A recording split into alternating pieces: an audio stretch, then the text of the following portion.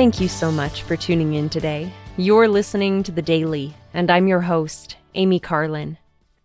I've been pondering the words of a hymn called Home Can Be a Heaven on Earth, which goes, "Home can be a heaven on earth when we are filled with love, bringing happiness and joy, rich blessings from above, warmth and kindness, charity, safety, and security, making home a part of heaven where we want to be.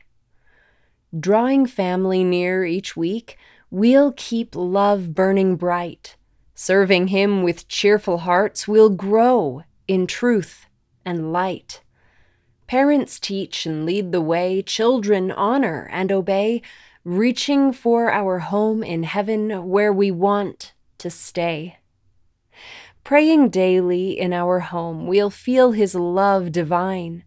Searching scriptures faithfully, we'll nourish heart and mind. Singing hymns of thanks, we'll say, Father, help us find the way leading to our home in heaven where we long to stay. This hymn reminds me of the responsibility that we have to our families. The Lord has commanded us, honor thy father and mother. He has also taught, provoke not your children to wrath, but bring them up in the nurture and admonition of the Lord. Similarly, King Benjamin taught that parents should care for their children's temporal needs, and that they should teach children to walk in the ways of truth and soberness, teach them to love one another and to serve one another.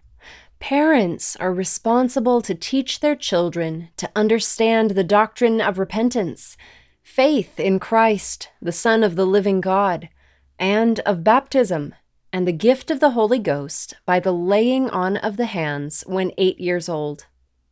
One way that parents teach is by example. As they lead in righteousness, children will often see and imitate, and righteousness invites the Spirit of the Lord, which is the greatest teacher.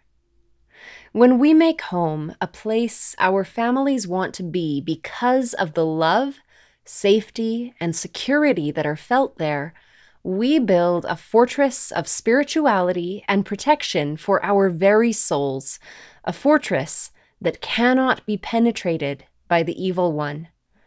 Elder Ronald A. Rasband taught that Christ-centered homes are fortresses for the kingdom of God on earth in a day when, as prophesied, the devil rages in the hearts of the children of men and stirs them up to anger against that which is good. As Elder Rasband explained, when we build a fortress of spiritual strength, we can shun the advances of the adversary, turn our backs on him, and feel the peace of the Spirit.